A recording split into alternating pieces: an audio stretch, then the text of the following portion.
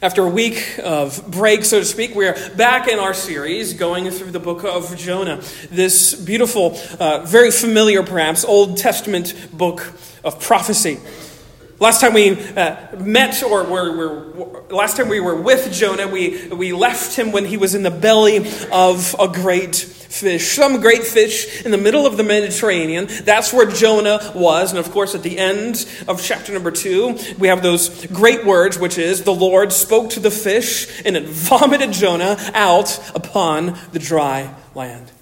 Jonah, spending 3 days and 3 nights in the belly of some great fish, did a work on him. And now we are greeted with an interesting turn. A turn in which we are able to perhaps notice some of the most surprising things in all of Scripture. That's what Jonah is, by the way. Jonah is a book that's full of surprises. It's hard if you just read it straight through and just read it over and over again. Even with all of the familiarity that we might have with a book like Jonah, it still catches us off guard. It's hard to be bored with a book like Jonah. Almost like any other whodunit mystery novel, so to speak, Jonah is a book that keeps you guessing. For example, instead of God's chosen prophet going where he is commanded, what happens? Surprise, surprise, Jonah runs in the opposite direction. And instead of being swallowed by raging waves when he says, you have to toss me overboard in order to calm the sea down, what happens? Surprise, surprise, he's swallowed by a fish. Who saw that coming? No one, I dare tell you. And that's just the first 2 chapters. Indeed, the surprises of Jonah continue to come and continue to increase with scale and with scope as the story develops. Spoiler alert, for example, instead of being discarded, tossed into sort of the heap bin of other failed prophets, what occurs with Jonah when he's vomited back up on dry land? He's given a second chance to follow God's will. Talk about surprising. And instead of being annihilated, much like Sodom and Gomorrah, for all of the evils that they have inflicted upon humanity, what happens with Nineveh? They are redeemed. They are allowed to repent, and all of the disaster that was coming for them is forestalled. It's relented. In many ways, the surprises of this 3rd chapter of Jonah are some of the most surprising in all of the Bible. And I think that's something that I've loved and cherished to notice throughout the Scriptures, is that our God Almighty, the Lord, one of His greatest delights is to surprise the likes of you and me. What we often think God is going to do, or what we often expect God to do, He often does not do. And this happens right from the very beginning of all creation. You want to know one of the biggest, most surprising surprises in all of history is that when our first parents, instead of being blasted into oblivion for their blatant disobedience against God the Father, what does He do? What does He tell Adam and Eve? That I am going to make a way to redeem and rectify your rebellion by my own doing. The seed of the woman is going to come and crush the head of the deceiver, of the serpent. On the very ground where our first parents rebelled against God, He gives them a promise of just surprising mercy. Instead of an eternity of judgment, I'm offering and I'm promising you that I'm going to make a way to make all of this right. And from then on, from Genesis 3 onward, we just have a series of surprises. A series of surprising revelations, one right after the other. I think the Apostle Paul puts this quite well. Go with me really quick to the book of 1 Corinthians. As we're segueing into Jonah chapter 3, I want you to notice just how Jonah chapter 3 sort of is echoed almost in this first chapter of Corinthians. I've brought you to this passage multiple times, and I can't seem to escape what Paul is here talking about in perhaps this most surprising sort of choice of God. He brings out this reality. Notice verse 25. 1 Corinthians 1:25, Paul writes this, "For the foolishness of God is wiser than men, and the weakness of God is stronger than men. For consider your calling, brothers. Not many of you were wise according to worldly standards. Not many were powerful. Not many were of noble birth. But God surprisingly chose what is foolish in the world to shame the wise. He chose what is weak in the world to shame the strong. He chose what is low and despised in the world, even things that are not, to bring to nothing things that are, so that no human being might boast in the presence of God." What is more surprising than the almighty, all-knowing, all-powerful creator of all things, the one who spoke and everything came to be, that same God selecting foolish and failing folk like you and me to represent him? That's surprising. It should catch us off guard. He doesn't send an angel to come and preach what he wants us to learn. He doesn't send some other spirit. He doesn't give us, all these sort of signs in the sand where we can read his words. He gives us a printed word in front of us, and he calls failing sinners like you and me to come and declare his message. What's more surprising than that? I don't think anything, really. See, I think the surprising nature of God is on full display throughout the Bible, his surprising choice. And I think there's no better example of that than in Jonah chapter 3. Because although the attention is often given in this third chapter to that runaway prophet who finally obeys, or the attention is given to that horrible, awful nation finally or actually repenting, and rightly so, we should give attention to both of those truths. But you see, I think the greater attention, the greater focus of this part of the story, chapter number 3, ought to be given to God himself. Because here we're shown exactly the type of God we have. If you had to answer the question, what is God like? How would you answer that question? What would you say to someone who's asking you, what is the God of the Bible like? Or even you could ask, what is the God of the Old Testament like? Very often, the God of the Old Testament is caricatured as what? A grumpy old man who just wants everyone to get off his lawn and he's just ornery and grumpy. But actually, what we're shown here is the most surprising revelation of all, is that God is not at all like that. He catches us off guard in many ways, but perhaps I want you to notice this morning 3 ways in which I think we are shown exactly who God is and why he likes to surprise us by what he does, by what he reveals, by how he reveals himself to us. So number 1, what is God like? We have a God who employs screw-ups. We have a God who employs screw-ups. And I don't say that lightly, and I don't say that flippantly. I say that with all of affirmation, that that's exactly what God has revealed of himself in his word. It's his way to use and to continue to use those who have made a mess of their own lives to be his representatives. And there are several examples of this throughout the scripture. Just think about Moses, the venerated, lauded leader of the people of Israel, who, yes, leads the people of Israel out of Egyptian bondage. Who was he? A runaway murderer who fled from his people and spent 40 years in a wilderness before he was chosen to lead God's people.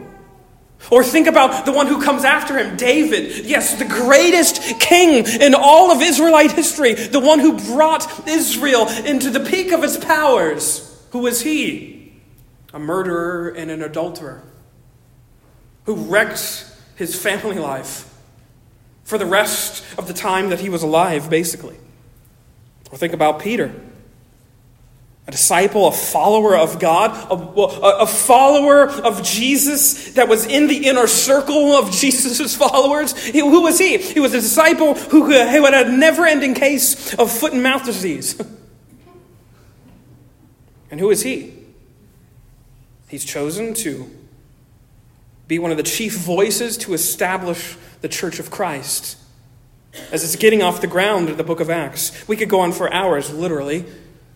Noticing one example after another example, all of these examples of those sinners and saints who've made a wreck of their lives, who are surprisingly chosen and employed by God to be in the service of His will and His wisdom. And I think there's no better example of this than right here, the prophet Jonah. Because I think there's something amazing that happens in these opening verses of chapter number 3. It's something that perhaps is not obvious to you at first, but I hope it will be, which is just the fact that these couple verses in chapter number 3 are almost a direct quote from chapter number 1. We're just basically getting the same thing over again. Notice verse 1. Then the word of the Lord came to Jonah the second time, saying, "Arise, go to Nineveh, that great city, and call out against it the message that I tell you."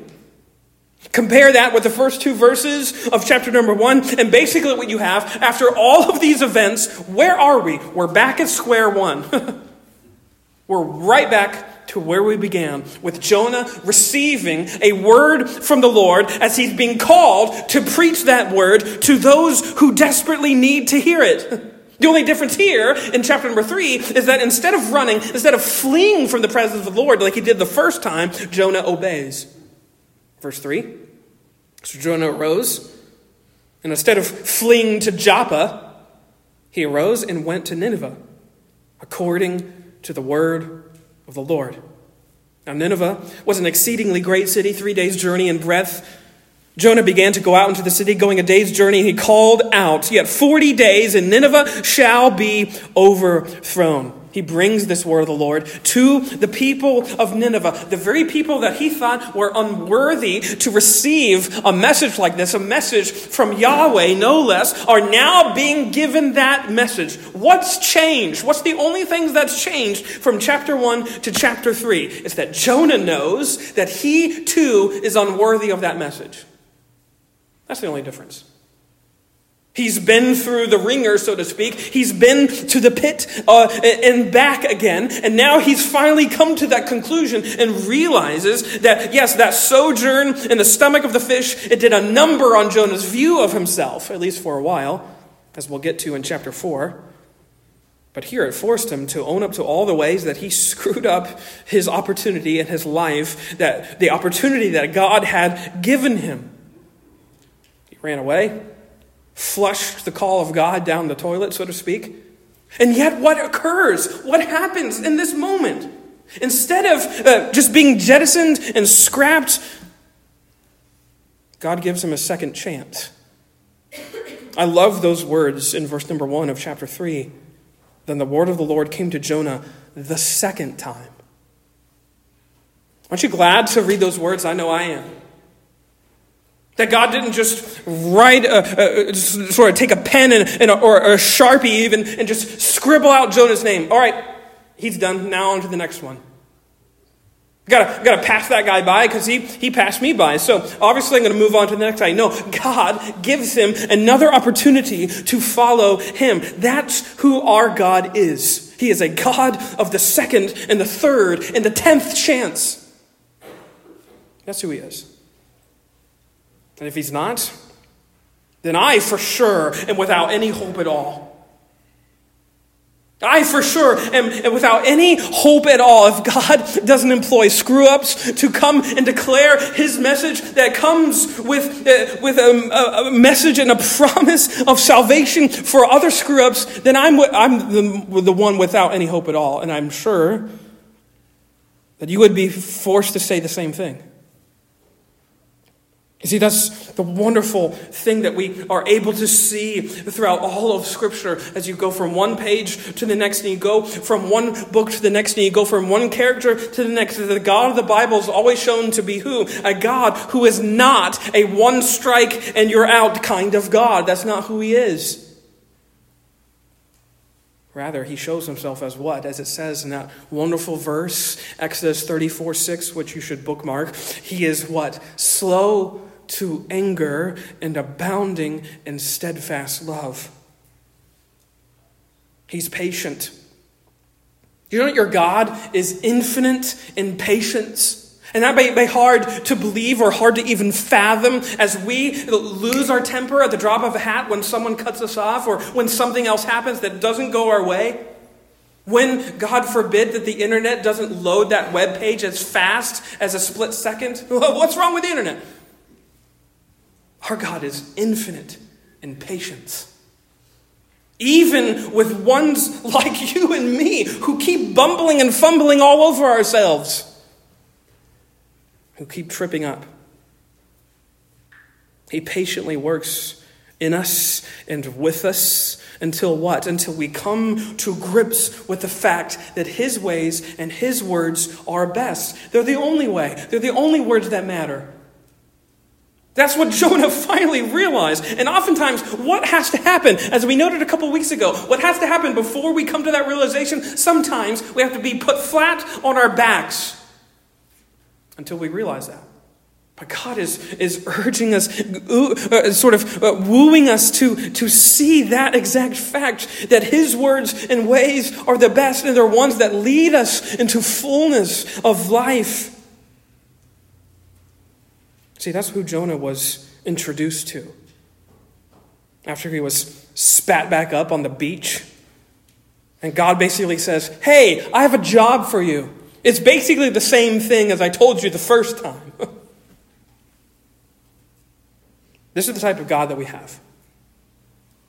A God who employs sinners and screw-ups to be the ones to shout his name from the rooftops. Can you fathom that? That, yes, fools and failures, the likes of which includes you and me, are called to proclaim the faithful love of God the Father. What a marvel! What a surprise! And sometimes, we can get into our heads. God, there's got to be someone better. You're exactly who God wants to speak his news to others. Exactly where you are, wherever that may be. You may think, we've talked about this before, I don't have a, you may be thinking, I don't have a ministry position. Yes, you do, right? Exactly where you are. Yeah, even if you're a 7th grader in school, right where you are, that's your quote-unquote mission field. That's where God has specifically placed you. Don't get ahead of God. Don't rush to be in college and be like, yes, then I can serve the Lord. Or don't rush till you're retired and then say, yes, now I have all the free time in the world to serve the Lord. You are right where you are specifically because God has deemed it necessary that you, right where you are, be the person to speak to people in your life, in and around your life, that God never runs out of second chances for screw-ups. And maybe you can testify quite well to that. I don't know. I'd wager you could. You are where you are to speak that message. It's a message that God, surprisingly enough, in his love and his grace for sinners, employs screw-ups. But also, number 2, we, surprisingly enough, have a God who loves to emancipate the supervillain. And I know I'm being kind of cute and coy with that title, but I think it fits the general conception of the Assyrians in these days. Assyrians were the bad guys. Capital B, capital G, bad guys. They were the terrorists of the ancient world in those days, with a litany of accounts that I barely even hesitate to repeat in a setting like this. All of their conquests and exploits are filled with unmentionable levels of violence and cruelty. And indeed, they were so brutal. Their brutality is amongst the most unrivaled in all of history, perhaps even only rivaled by Genghis Khan himself. And this sort of makes it so surprising that these exact ones, the Assyrians of Nineveh, these ones who were known throughout the world as being some of the most vicious people alive, these ones who could rightly be called the supervillains of those days, they themselves are brought to their knees by nothing but the word of the Lord. Notice verse 4 again, back in our text. Jonah, he began to go into the city.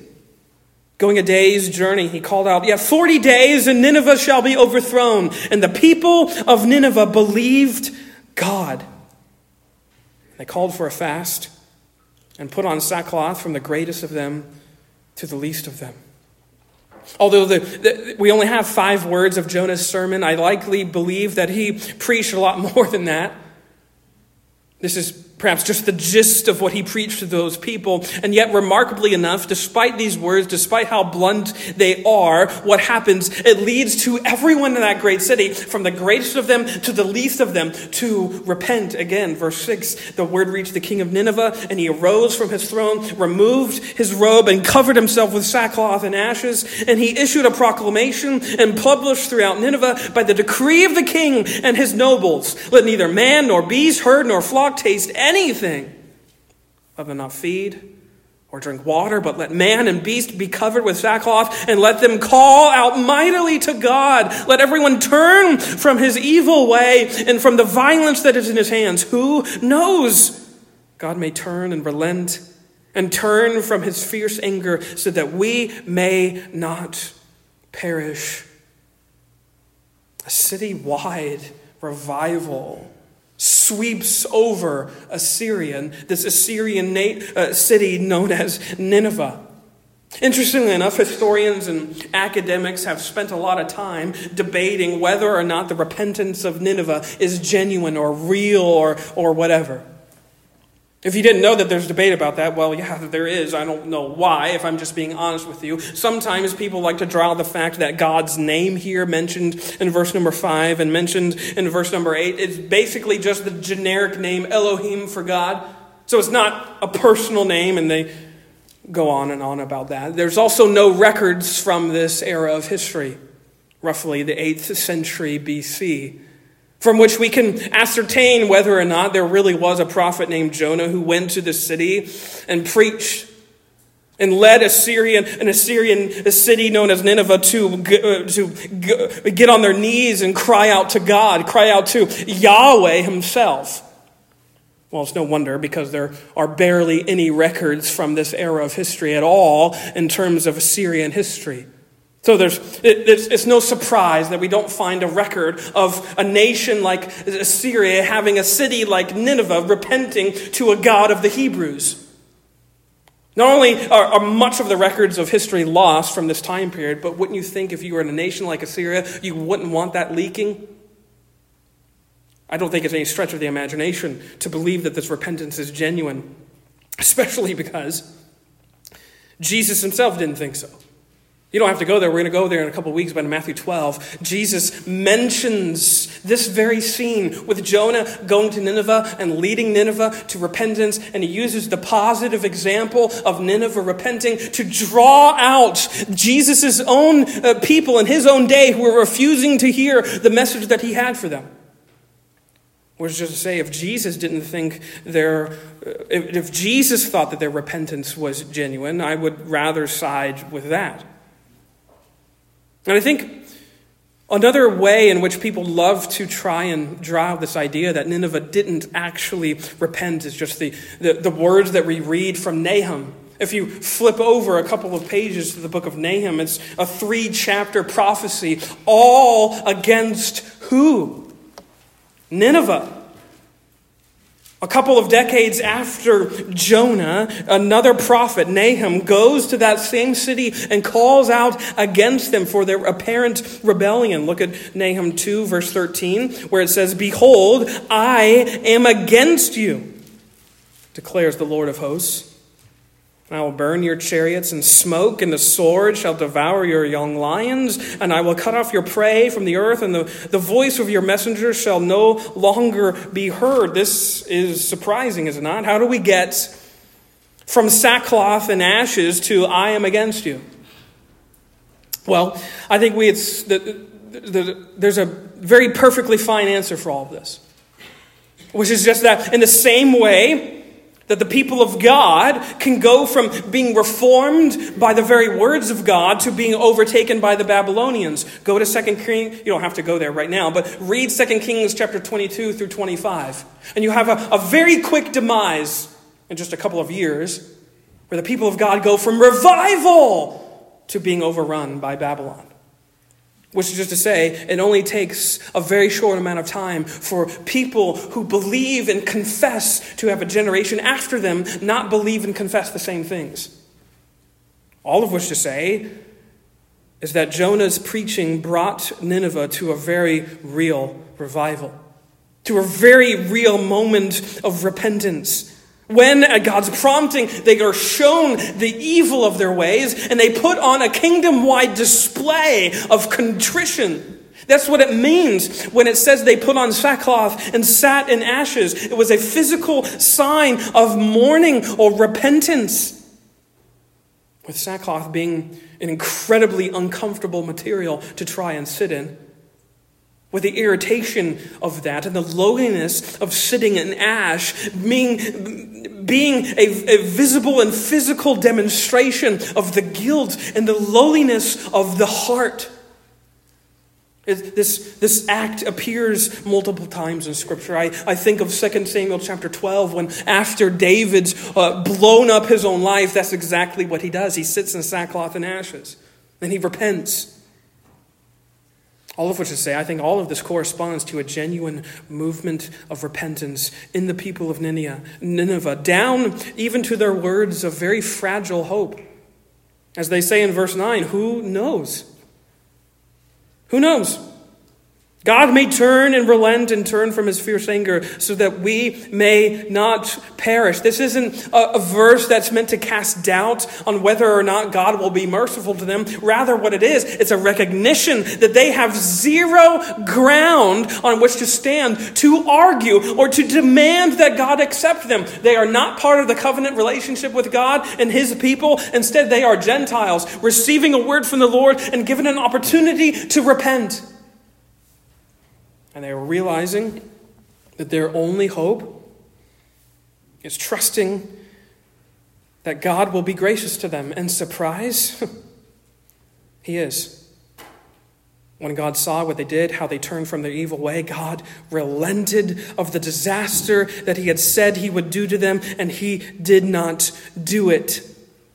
Of course, we have to admit that, yes, it seems that Nineveh fails to remember this in years to come, but don't let it distract you from this moment and the surprise of this moment. That, yes, right here, the supervillains are saved. The ones who were thought to be too far gone.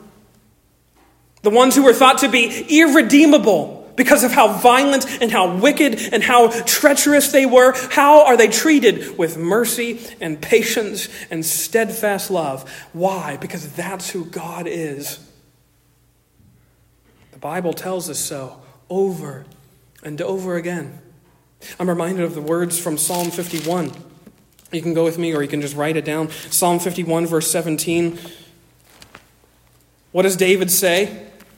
When he's repenting to the Lord after he has screwed up his life, what does he say? The sacrifices of God are a broken spirit and a broken and contrite heart, O God, you will not despise.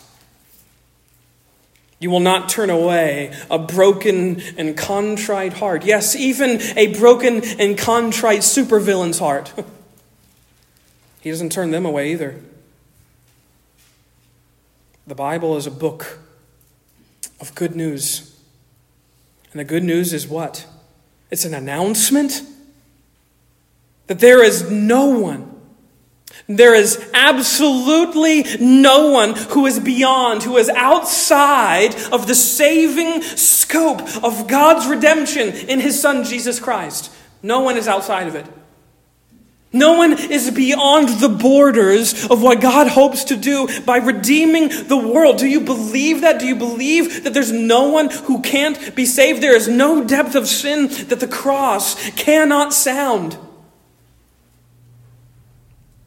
That's what the hope of the gospel is. That's what the hope of this book that we have in front of us is and says to us. That yes, even for those that we think cannot be saved, they are the precise ones that the message of salvation should come to and be told.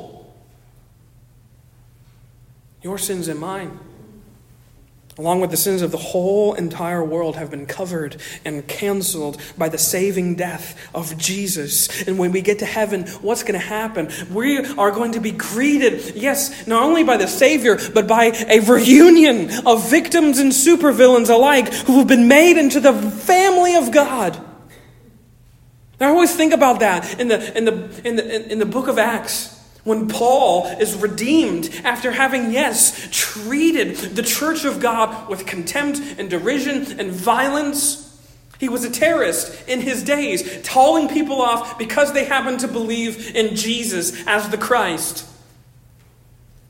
And when he gets to heaven, the very same people that he led to death are going to receive and welcome him as a brother in Christ. Can you imagine the reunion that's going to happen in that place?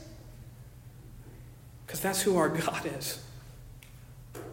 That's who he is. He's a God who rescues the people that we think can't be rescued. He even rescues you and me.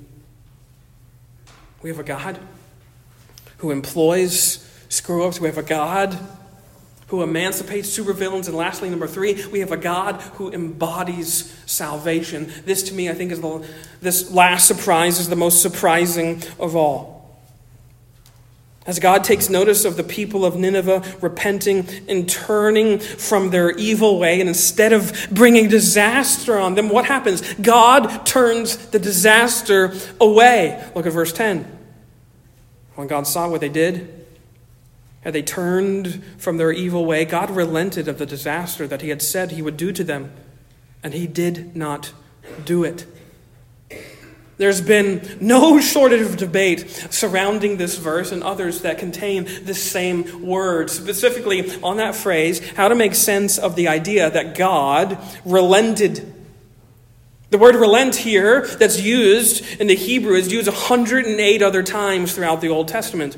And specifically, it's used mostly in the context of changing your mind. And in fact, in some Bible translations, perhaps the one you have in front of you, you might have it read that God repented or that God regretted.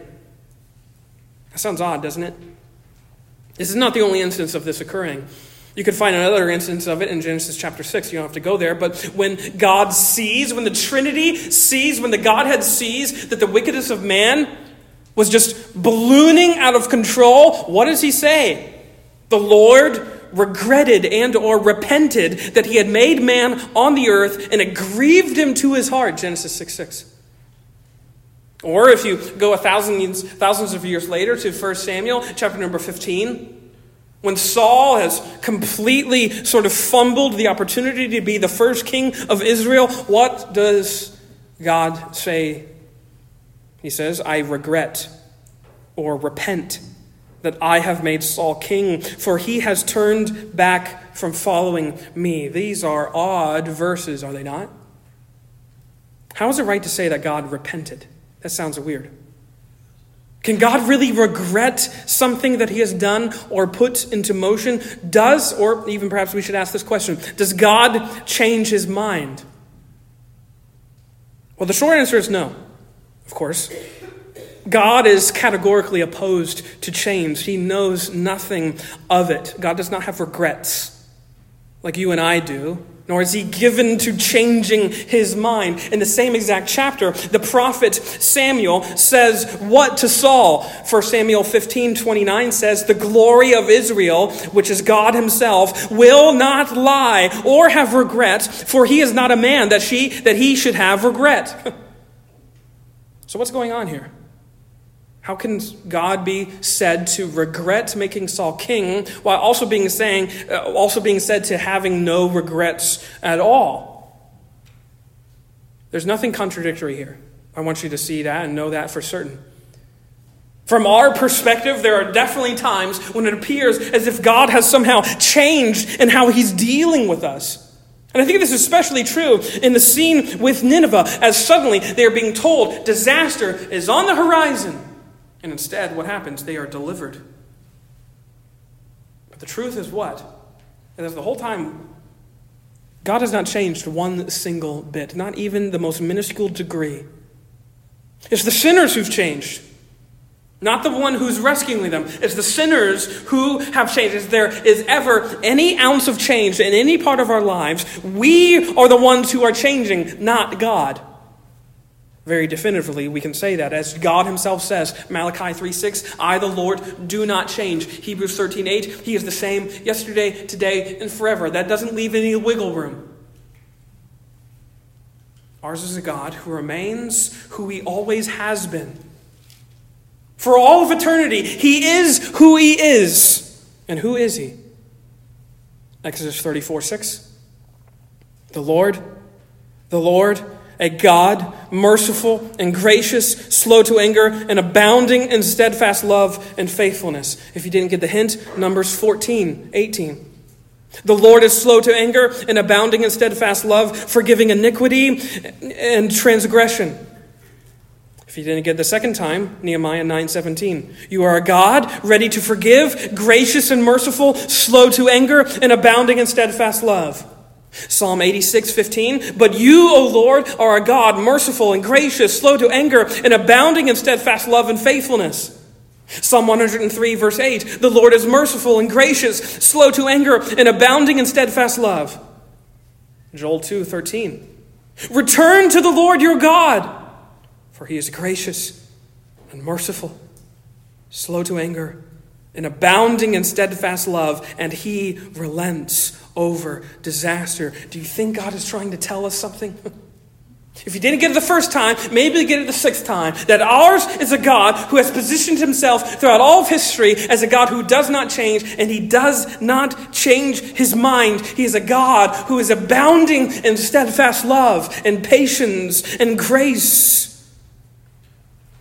And he's taken it upon himself to tell us that over and over and over again. He is a God who is busting at the seams with patience and mercy and forgiveness. For yes, even the very worst of the worst. He is a God who is gushing with salvation. That's who he is, and that's who he always will be. He is infinitely perfect in holiness and grace. And he has put this word of revelation on repeat in his word, as we've already seen. But also more than that, what occurs, he puts skin and bone to this revelation.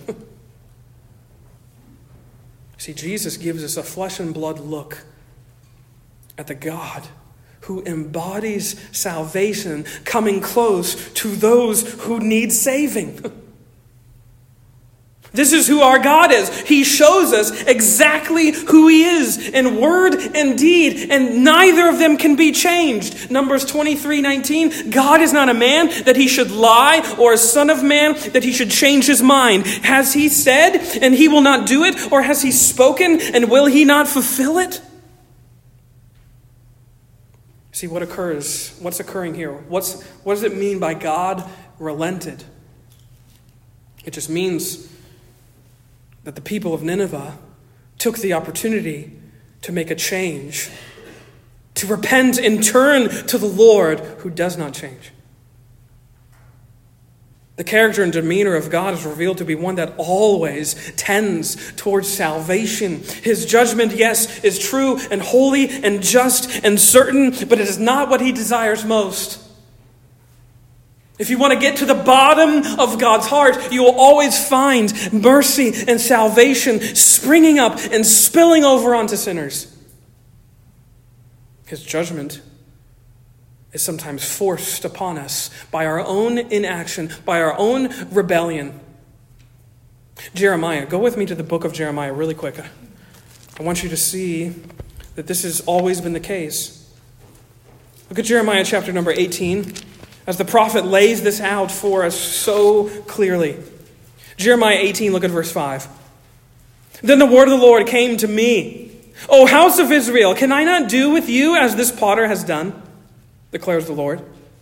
Behold, like the clay in the potter's hand, so are you in my hand, O house of Israel.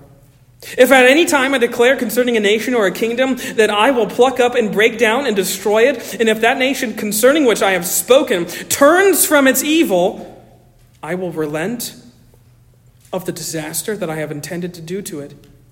And if at any time I declare concerning a nation or a kingdom that I will build and plant it, and if it does evil in my sight, not listening to my voice, then I will relent of the good that I had intended to do to it. Now therefore say to the men of Judah and the inhabitants of Jerusalem, thus says the Lord, behold, I am shaping disaster against you, and devising a plan against you. Return everyone from his evil way and amend your ways and your deeds. You see what is occurring? He's showing what his heart is.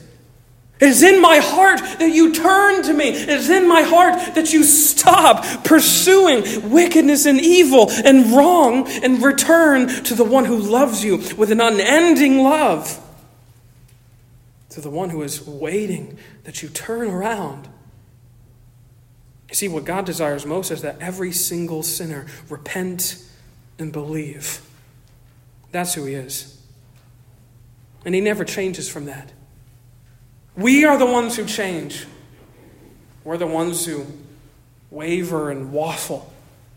We go from spiritual highs to spiritual lows. We go from times when we feel amazingly close to God and the Lord, and we're reading our Bible, and we're getting in the Word, and we're spending time in prayer, and we're doing all the things, and then we go through other seasons where we feel incredibly far away from God. But you know who doesn't change despite all of that vacillation, despite all of that fluctuation in us? It's God. He remains the same. He is always a God who is slow to anger and abounding in steadfast love for those who need to be loved. You and me, who are desperate for that. Our God never changes. He is always a God who embodies salvation, and it is only those who spit and stiff-arm the salvation of God that is extended to them. Those are the only ones who undergo judgment. He is constant in his pursuit of us. That's who this God is. And when we repent and turn around, what do we find? We find that God has never changed. That's what I love about these scenes in these Old Testament prophets. Jonah especially, but you could go to Jeremiah, you could go to Isaiah. What is their message? Their message is always, just turn around. I feel like we fear oftentimes that if we repent, we're going to find a God bearing over us, looking to smack us around a little bit more. We're scared of the God that we're going to turn around and find. And whether that's from our own imagination, whether we've been deceived into thinking something wrong about God, but sometimes I think we're scared to repent because we're fearing who we're going to turn around and see. And every single time the prophets are reminding us, you have the same God that you would turn to. And if you turn around, you're going to find the same God who he's always been. A God who has stationed himself in perfect, holy, righteous grace. Who is just waiting and delighting to embrace supervillains and victims and screw-ups alike. And wrap his arms around them and bring them close to his side. That's who he is. We've used this example before in the book of Jonah, but I think it fits so perfectly here. It's like the prodigal. Who was waiting? The same Father. The Father who had willingly gave all that he had to his two boys was waiting there again to, yes, give all that he had to his wayward son who is now returning. And in the same way, yes, Nineveh is this wayward nation who is returning and repenting. And the same Father, the same God is greeting them. And yes, when you repent and turn, the same God, the same Heavenly Father is waiting for you. He's waiting as one who is ready to receive the ones who are tired of running, the ones who are tired of faking it, the ones who are tired of trying to make it on their own. He's the one who is never ceasing to surprise us with that posture of grace that's always ready to embrace us and receive us as his sons and daughters. That's who you that's when you turn and repent. That's who greets you. That's who's waiting for you. Yours is a God who never changes his mind about you. He's made up his mind in Christ. Christ is the yes and amen of all of God's words. And in Christ, God's mind is made up that he is ready and willing to receive into the likes of you and me. The second time, third time, 10th time, maybe even more. So sometimes I feel like we fear that we can run out of chances with God. You don't have to raise your hand if you fear that. Man, I'm running out of chances. I got 9 lives. I'm on number 8. Better not screw it up again, or God's going to toss me to the side. If you've ever been made to feel like God is ready at a moment's notice to toss you in the scrap heap, you don't know this God of the Bible. He is not a God who turns away sinners. He is not a God who stiff-arms people who are coming to him with a broken and a contrite heart. He will not despise. My friends, this is who our God is. He employs screw-ups and he emancipates supervillains and he embodies salvation for the worst of the worst.